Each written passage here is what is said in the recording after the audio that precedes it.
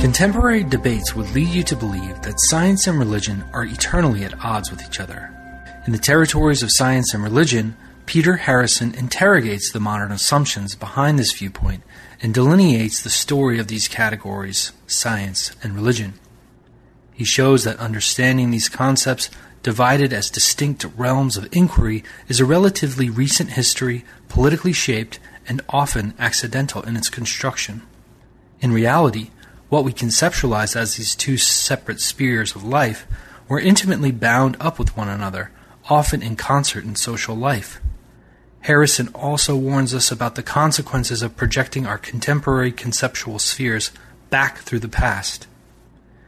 In our delightful conversation, we discuss ancient Greek philosophy, early Christian thought, natural theology and natural philosophers, conceptions of progress, forms of charity, the professionalization of science, and the creation of scientists. I'm one of your co-hosts, Christian Peterson, and thanks again for listening to New Books in Religion. Without further ado, here's my conversation with Peter Harrison. Welcome, Peter. Thanks for joining me on New Books in Religion. How are you? I'm good, thanks, Christian. It's a pleasure to be talking to you today.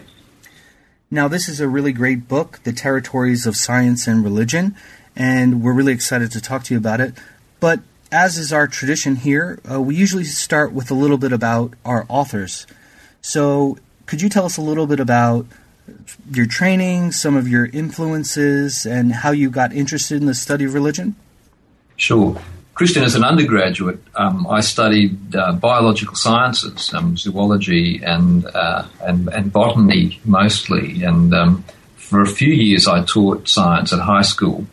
And it was as a science teacher I started to get interested in some of the philosophical and religious issues that arise out of the study of science. And so this prompted me to do some part-time university study in religion and philosophy. And my interest in this grew to such an extent that I decided to go back to university and do another bachelor's degree in religion and philosophy. And so these two interests of science and religion were sort of reflected at that level. And then eventually I went on to do a PhD in history. My work in religion when I went back was actually firstly around the theology of religions, which is to do with the question of religious pluralism and the problem of competing truth claims of world religions. And I began by studying Karl Barth, and Barth has a famous condemnation of the very idea of religion. And I moved from that sort of theological understanding of some of the difficulties around the concept of religion to the work of Cantwell Smith, who also sees religion in a negative light in this sense, that he regards it as a Western construction that generates problems for our understanding of how the religions so-called relate to each other. To cut a long story short, I guess how this relates to the science and religion issue, it occurred to me at a fairly early stage in my career that there were some parallels between the problem of religious pluralism insofar as it's a problem that to some degree arises out of the concept religion itself, that perhaps the relations between science and religion might also to some extent be functions of the very concepts themselves, that is to say the concepts of science and the concept religion. So although a lot of my work since those early days has been on the history of science-religion relations, this book actually comes back to that basic idea that I had quite some time ago, that the problems of how science and religion relate in the present are going to be related to how these concepts themselves emerge in the West. Now, you have a lot of scholarship related to these areas, and both together, actually. But can you talk a little bit about how this project began to emerge specifically, first as a set of lectures, but then how did you proceed to the book? Can you talk a little bit about how you conceptualize this in relation to your larger research trajectory and how you put it together in this form? Sure. Yeah, well, I mean, in a way, as I say, it does go back to this problem of religion as a Western category, which is where I started thinking about, as I said, thinking about the problems, so-called, of religious pluralism. But then in the intervening interval, I got very interested in religious influences on the rise of modern science. And so I've got a couple of books, a couple of monographs on the topic of ways in which religion had a positive impact on the emergence of science. Basically the thesis there, very crudely speaking, is that one of the key variables in Western culture that gives it an account of why science emerges in the West when it does, one of those key variables is a particular complex of religious conditions. And so that religion actually is one of the key things that accounts for the fact that we get science in the West, we get modern science in the West at the time we do, and we don't get it anywhere else. So I was working on that, and I got the invitation quite a few years ahead. The Gifford Lectures I gave in 2011, and I think I got the invitation several years before that. For those of you listeners who don't know, the Gifford Lectures is something of an intimidating thing insofar as some of the most famous people, thinkers in the world, have got to give them over the past 150 years or so. And so it was very, it certainly focused the mind to think, well, what can you say in this context that might be a significant contribution? So I really marshalled all those resources to do with both my historical understanding of the emergence of modern science and my earlier work on the emergence of our modern conception of religion, and brought those two research streams together. And as I've said already, that really then this formed the core of the book, which incorporates some of my work about religious influences on the emergence of modern science. But the underlying argument is really about the ways in which our idea of science and our idea of religion constrain our present understandings about how they relate to each other. And it's a great synthesis of your work. The book is really very readable and very easy to follow, and but detailed at the same time. You set the stage, so to speak, with the categories science and religion, thinking about them in relation to maps and territories. And part of the claim here is understandings of these concepts as divided into distinct realms of inquiry is a relatively recent history. It's politically shaped, and it's often accidental in its construction. Can you tell us a little bit about the assumptions behind these claims, how they counter popular understandings of religion and science, and how this kind of underlies the trajectory of the book? Sure. I mean, perhaps if I allude to the analogy that I begin the book with, as you've said, Christian, I do talk about science and religion as carving out particular territories. And the analogy I use at the start of the book is if we think about, if a historian were to make the claim that sometime in the 1600s there was a war between Israel and Egypt, we'd immediately know that was wrong. And we'd know that was wrong because Egypt and Israel did not exist as such in the 17th century. Both of those territories were part of something else, namely the Ottoman Empire. And so the idea of this kind of national warfare is a complete nonsense.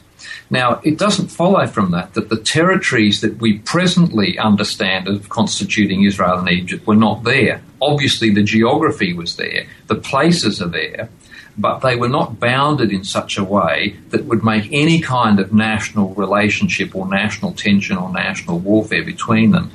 That just makes no sense. And my argument is that the same is true about our conceptions of science and religion, that in the past, although the activities that we presently understand as scientific and religious certainly existed, they weren't categorized in such a way that would make the kind of relationship that they presently have possible.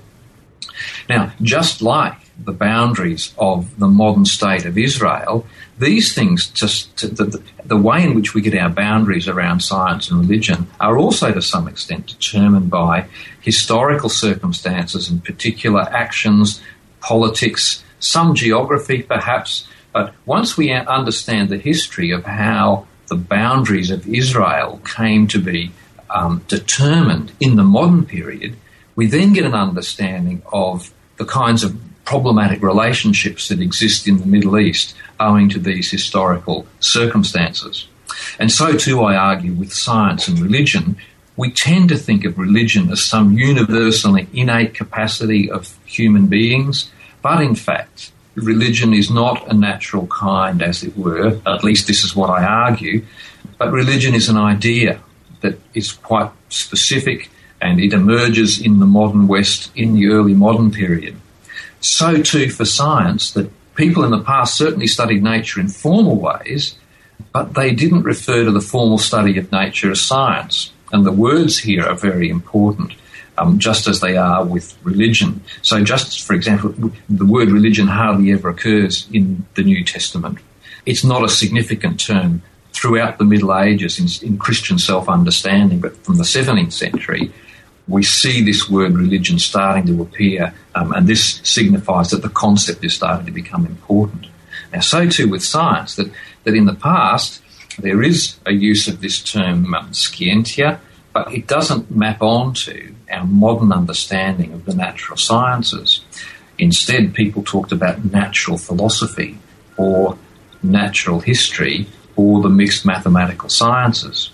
And the boundaries of these activities are very different from modern science. And so, for example, natural philosophy would typically include some reference to God and to human souls and to things like that.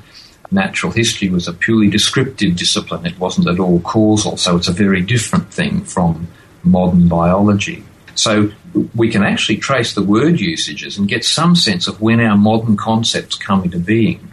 And science, I argue, just as religion really is not a significant concept in the West until the early modern period, the 17th century. So in English, our modern conception of science doesn't actually emerge until the 19th century. And science, as we understand it, as the formal study of the natural world with various subdivisions, biology and zoology and chemistry and so on, these things are only amalgamated into science in the 19th century. And one of the arguments of the book is that, therefore, the possibility of a relationship between science and religion emerges only from the 19th century on, once we have these conceptions firmly locked in place. And just as, for example, Israel can't have a relationship with Syria until the 1950s, when we actually have the modern state of Israel with the particular boundaries that it has, so too the book argues we can't have anything like a modern relationship between science and religion until we have the boundaries drawn around these concepts in the way in which we presently understand them. Now, as you're moving along here, many people point to ancient Greek philosophy as a key component in the role of the history of science. Can you tell us a little bit about how Greek antiquity is presented in popular histories of science, and how Greek thinkers approach the study of nature in relation to moral questions that we might think of as more philosophical or even religious? Sure, yeah. I think standard accounts of the history of science will talk about, sometimes they'll talk about Egypt or ancient Babylon, but it's really the pre-Socratic philosophers that people argue that we first have what looks like a scientific approach to the natural world. And the argument goes something like this, that what's distinctive about the ancient Greeks is that they dispense with mythological conceptions of nature and they move to rationalistic speculations about the natural world. That's the standard kind of view. Now, on my argument, that historical story involves a projecting back of our modern conception of science onto the ancient Greeks. And if we look carefully at what the ancient Greeks are actually doing, and this is a fairly broad generalization, but if we look back to what they're actually doing, these so-called scientific activities are actually embedded within a much broader philosophical project. And the aim of the philosophical projects of antiquity are really to do with moral formation. Again, this is something of a generalization, but I think overall it's true. So that what look like scientific activities are actually directed towards something much more like spiritual exercises. And so the study of nature is pursued in order to bring about some kind of moral formation of the individual. And so if we look at a classic work of ancient astronomy, Ptolemy's Almagest, right at the very beginning, what he says there is, the reason we study the regular motions of the heavens, which are divine, is so that within ourselves we can start to become regular in our passions, and we become more godlike and more divine. So we study the heavens in order for this process of deification or theosis to take place within us. And that I argue is a fairly standard way in which the study of nature was incorporated into a much broader, to use an overused word, spiritual project, or a spiritual or moral project. And so when Christian thinkers come to engage with ancient philosophy, they don't engage at the level, well, they partly do, but the primary level of engagement is not to do with conflicting doctrinal claims between ancient philosophy and, say, Christianity. Rather, there's an understanding that ancient Greek philosophy is really aiming at the same kind of thing. It's really aiming at making the individual a better person. And so ancient philosophy is regarded as a kind of rival spiritual practice that's inferior in many respects to Christianity. And so Christianity takes over from ancient philosophy the goals of moral formation that were once part of that tradition. Now, in this chapter, you also give us a snapshot of early Christians in relation to this concept of religion. So can you tell us a little bit about what is Christianity at this time, and if there was no quote-unquote religion, how do they conceptualize their commitments and activities? Sure. Look, again, a good question. And as I said before, what's interesting about, say, the New Testament, and indeed I think the canonical documents of most of the so-called religions, is that the word religion or equivalents to it don't occur. Now, in the New Testament, when Jerome chose to translate the New Testament into Latin, he does use religio on a few occasions, and he uses it to translate the Greek word threskaia, which really means something more like religiosity or piety. And there's a passage in the book of James where this word is used to describe true religion, as it turns out in Jerome's Latin version of the Bible, true religion, but it consists in visiting widows and orphans. So it's really charitable acts or pious activities that count as religio. And if we look at how religio is used in the Latin literature of the time, it typically tends to refer to practices of worship in that external aspect, or it refers to an internal piety. And if we look at how the Church Fathers, when they use the term Christian religion, and here it's important to understand that although you can translate the Latin as the Christian religion or as Christian religion, I think Christian religion is the better translation. And what they mean by Christian religion is a particular form of religiosity or piety that is Christ-like. And so Augustine will say, and this may surprise those of your listeners who are familiar with Augustine, Augustine will say something like, true Christianity existed from the beginning of time. And clearly what he means by that is that Christianity doesn't entail subscription to a set of creedal formulae or particular sets of doctrines, but Christian religion is really a Christ-like piety that can exist even before the Christian incarnation. Now, to some extent, this gets complicated because, of course, we have the councils of the Church making very, very clear doctrinal statements. You know, the Council of Nicaea and the Council of Chalcedon, and I think this has led many historians to think that from this time Christianity is regarded as a set of beliefs that are enshrined in the creed.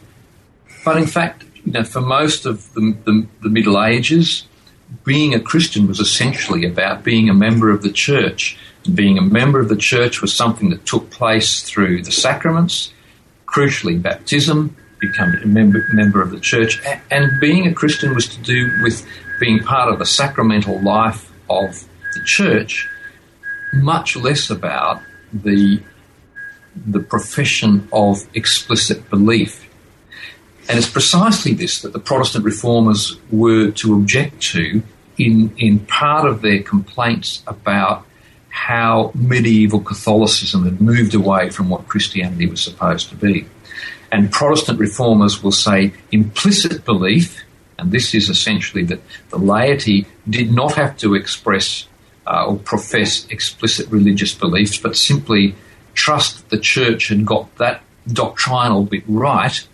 The Protestants were very much against this conception of implicit belief and insisted that to be truly Christian, you had to give explicit profession of beliefs. You needed to know the propositional content of Christianity.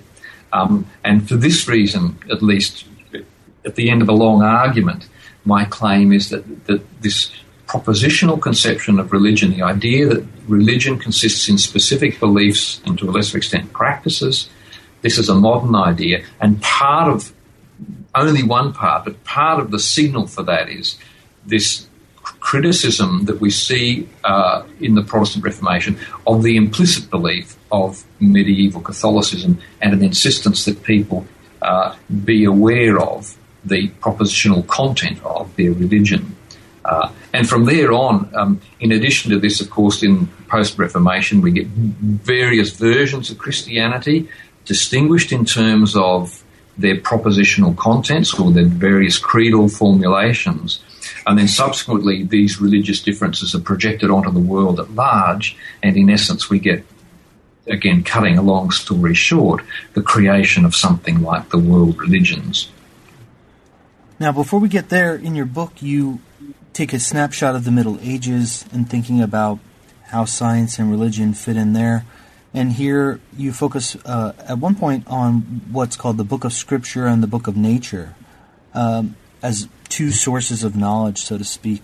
So could you talk about what these two sources are, what was their relationship, and what could they reveal to readers, so to speak? Sure. So the two books metaphor that God has revealed himself through two sources, nature and the Book of Scripture, is a very old idea. We find it in the Church Fathers. We find it in Augustine, for example. And it's a very popular idea right through the 17th and 18th centuries and into the 19th century. But my argument is it actually changes its meaning around the time of the 17th century. If we look at how the Church Fathers use this idea of the Book of Nature, essentially, and if we take the Church Father Augustine as an example, what Augustine argues is that God has kind of embedded truths within the natural world, and the key to understanding these truths is that we read the Book of Scripture first. And what we find in the Book of Scripture, in order to determine its meaning at the literal level, we understand that a word refers to a particular object. And once we've done that, we've got the literal sense of Scripture. But as Augustine and the Greek fathers were to argue, God has actually embedded objects with meaning too. And so in order to come to a deeper level of understanding, we need to understand the meanings of the objects that God has created. And this, in essence, is the basis of allegorical interpretation. So for literal readings, we understand that a word in Scripture refers to an object.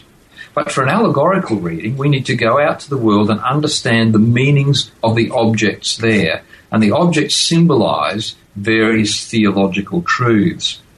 And so Augustine famously thought that there was a triune structure in the human mind, and that reflects something of God's own triune nature. Later in the Middle Ages, the Franciscan thinker Bonaventure was to say that there we can see the image of God everywhere in the natural world.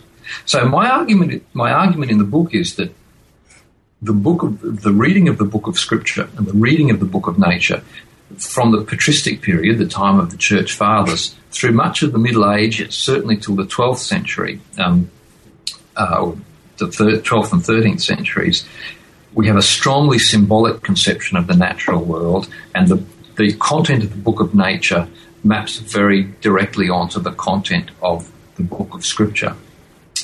But this will change, I think, again in the early modern period, and here the Reformers are part of this story too. So not merely are they down on this notion of implicit faith, but they're also not very keen on this idea of allegorical interpretation, partly because they want Scripture to be the main authority in matters of doctrine. And if that's to be the case, it's the literal sense that's going to be the most important. But one of the consequences of this shutting down of allegorical interpretation is that it actually shuts down the meanings that are embedded in the natural world. And so when we look at Book of Nature images after the 17th century, we find a very different conception of the religious significance of the natural world. Now natural objects are no longer imbued with particular theological meanings. What we now look for is evidence of design. And design then gives us not a direct reading of theological truths, but a set of premises on which we can base an argument to say, well, the world is structured in such a way that there must be a God because the world has this intelligibility. Natural things appear to be designed. And as I say, I think this is a very important shift. So in both cases, we have a notion of a book of Scripture and a book of nature. But the way we read the book of nature after the 17th century is very different. And again, part of my argument about how modern science arises is that it's this collapse of the medieval allegory that makes possible a new way of seeing the intelligibility of the world, which is initially theologically motivated because people are attempting to find evidence of God's design and wisdom and goodness in the natural world. And they do this by studying the structures, the laws of nature, and the particular structures of living things. And therefore, the design argument becomes a very important part of the study of nature from the 17th to the 19th centuries. Now, you've already pointed to this in our conversation, but in the book you spend a great deal of time on the Reformation period, and here we have skepticism and experimentation and discursive shifts in terms of what the role of tradition, specific religions are, how the study of the natural world can happen. So what socio-historical changes were happening during this period, and how did they affect how people understood avenues to knowledge or the types of activities they were involved in terms of science and religion? Sure. Look, I mean, one part of the story that I should probably mention that I haven't hitherto is that if we look at the Latin equivalents of our words science and religion, scientia and religio, when we look at how they're treated in a thinker like Aquinas, a 13th century, probably the most important religious thinker of the Middle Ages, for Aquinas, both religio and scientia are virtues. So they're not things they're not things out there in the world as we think of them. They're particular dispositions within the human person. And thus science and religion, scientia and religio, are understood within the framework of a particular understanding of virtue. And so my suggestion, what I've just talked about in terms of allegory, is that when we get a new approach to an understanding of Scripture, this will necessitate a very new understanding of the natural world, because if we do away with allegory, the natural world no longer has objects that refer, and we need to find another way of thinking about nature, and that way is scientific. In the virtue space, what happens is, again, that there's critique, partly on the part of the Protestant reformers, of this classical understanding of virtue, which goes right back to Aristotle. And Luther in particular was not a fan of Aristotle and Aristotelian thought. And part of it, an attack on virtue, is because it's the idea of habit and virtue that Protestant reformers associate with an understanding of justification and merit that they vehemently disagree with.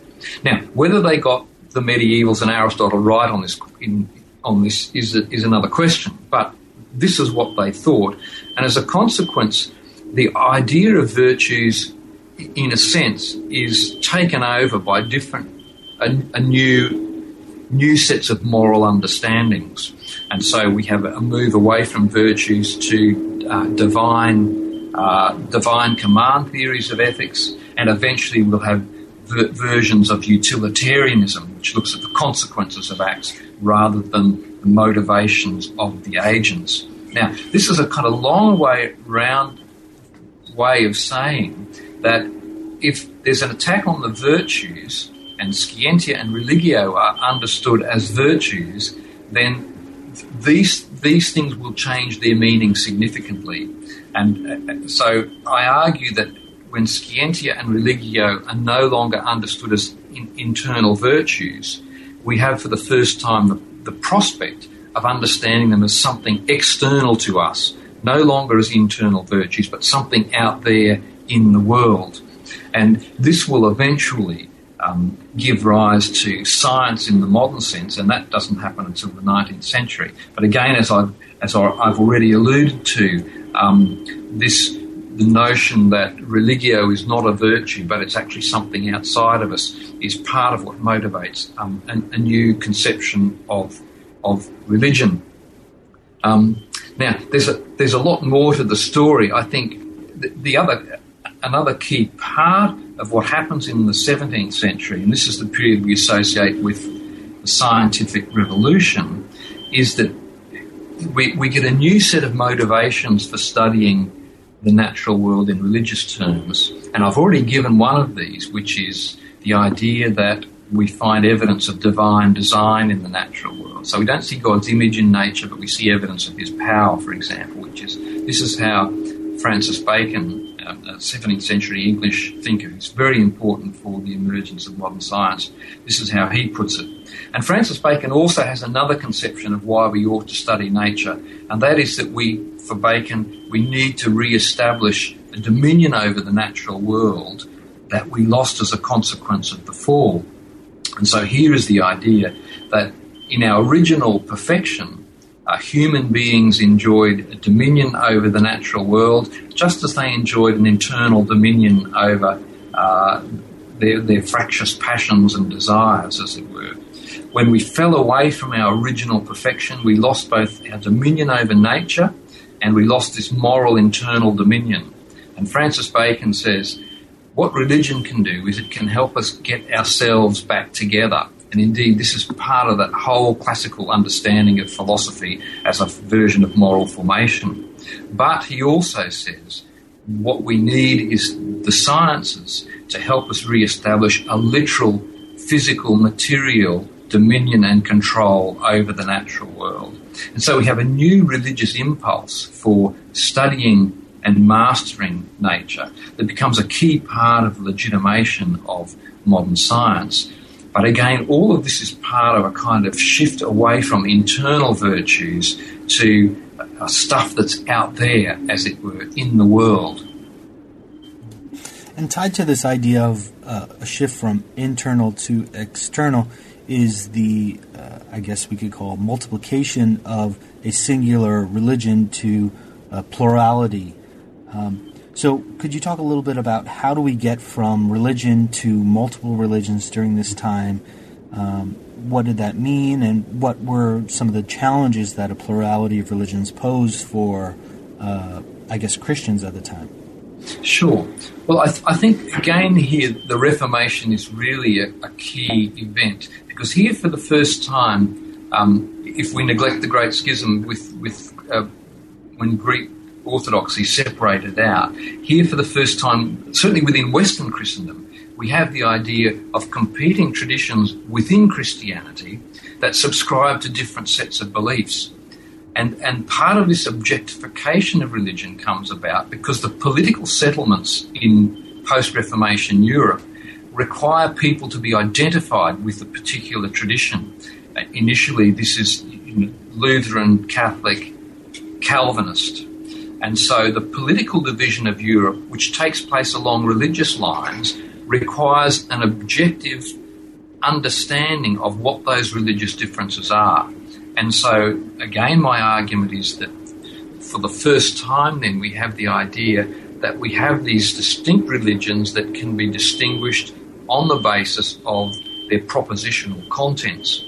Now, because this period roughly coincides with a period of discovery and colonisation, we have a discovery of exotic peoples, as it were, and they seem to be doing stuff that looks very much like our Western religions, and so they get incorporated into this pluralistic religious map of the world, as it were, and so the disunity of Western Christendom is projected onto the world at large.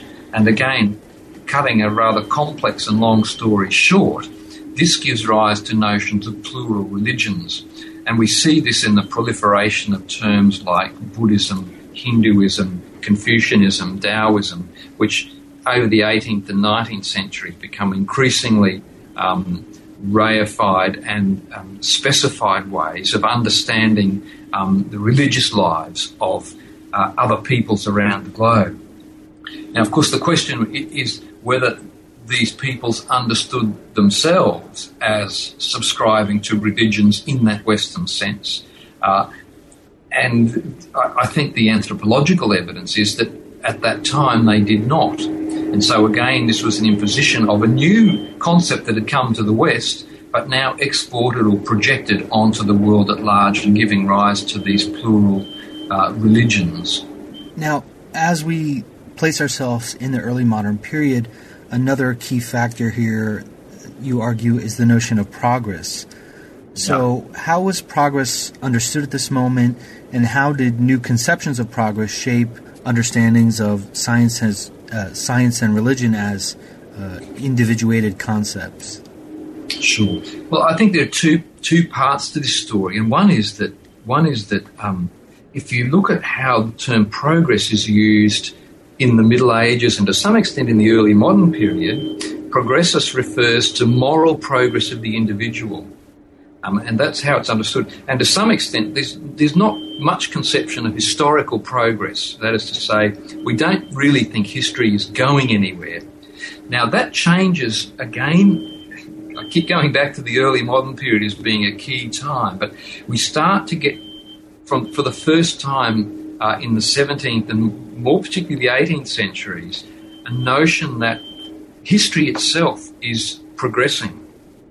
And the kind of version you get, let's say if we move to the 19th century, the kind of version we get is that this historical progress can be understood as a progress away from religion.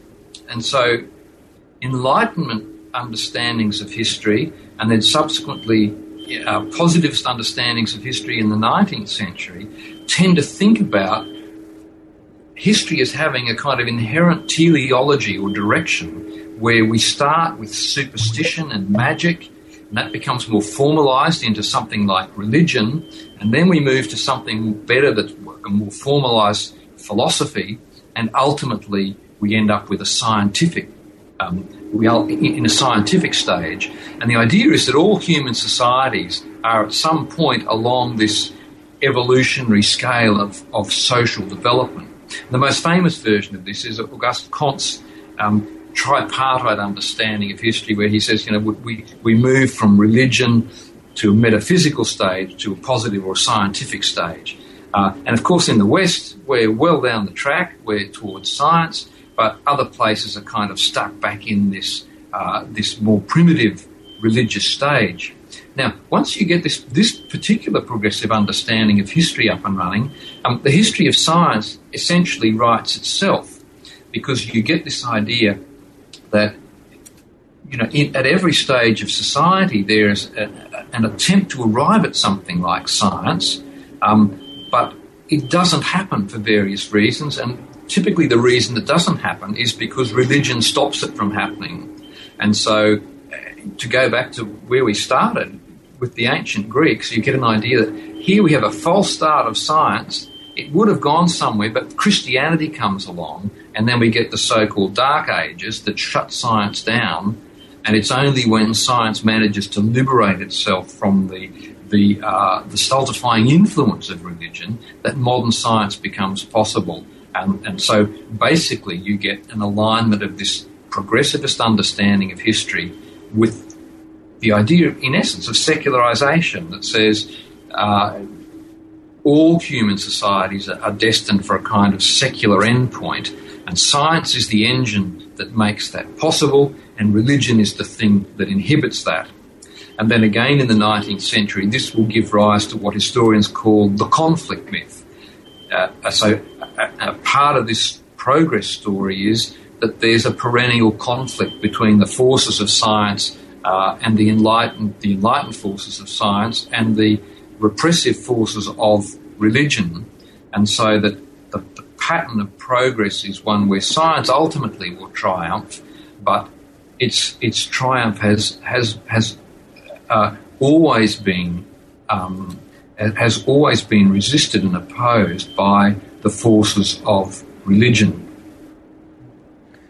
Now, one interesting aspect here in terms of this idea of progress, and science leads to material progress and therefore it's more useful or authoritative. There was a pushback in Christian notions of charity. So where did charitable efforts fit into the debates about progress, and what forms did charity take during this period? Sure. Well, again, I think this if we think about religio and scientia as virtues, of course, charity, Christian charity, was in the Middle Ages, classified as one of the three theological virtues. So faith, hope, and love, or faith, hope, and charity were the theological virtues. Now, we have a very different conception of charity now as a set of acts that, give rise to, where we typically, financial transaction, that we're engaged in these activities that are external activities that might be motivated by some internal virtue, but nonetheless they're external. And again, then, this is part of a pattern of an externalization of virtue. And Francis Bacon, who I spoke about earlier, is one of the first people to want to speak about charity not as an internal quality or a virtue within people, but as a series of acts. And for Bacon, this is really Christian. Charitable acts are the Christian virtue of charity in action. And again, for Bacon, the motivation for pursuing science and our control of the natural world, our motivation for doing this should be Christian charity. And again, he says a key part of the religious legitimation of scientific activity. So Francis Bacon wants to set up scientific activity as an outworking of the virtue of Christian charity. But in the process of this taking place, the label charity moves from the internal disposition to the set of outward activities that originally resulted from it. So you've got there are two aspects to this. One is to do with the legitimation of science in terms of an outworking of the Christian virtue of charity. And the other is this gradual objectification of the virtues, which we see already in the case of religio. Now we see it in the case of the theological virtue charity, where it becomes identified with some objective set of acts out there in the world. Now, as you move into the 19th century, you have really the emergence of the early stages of what we think of as modern science.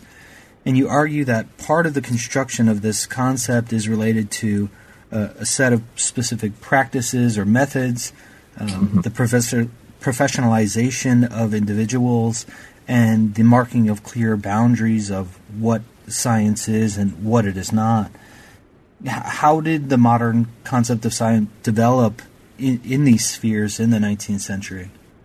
Sure. Look, again, one of the things I use to trace these shifts is just to look at how people are using particular words, and words like science. And as I've said already, people don't start to use the term science in our modern sense, in English context at least, until the 19th century. But there are two other key indicators, I think, and one is the word scientist, which again is a word that's invented in the early 19th century. Practitioners of science are actually quite loath to take it on. They don't like the sound of this word science, but scientist, I should say. But by the end of the 19th century, the use of the term scientist in English, and to some extent equivalents in other European languages, is widespread. And part of my argument here, and there's other sociological evidence for this, but the terminology is a useful indicator.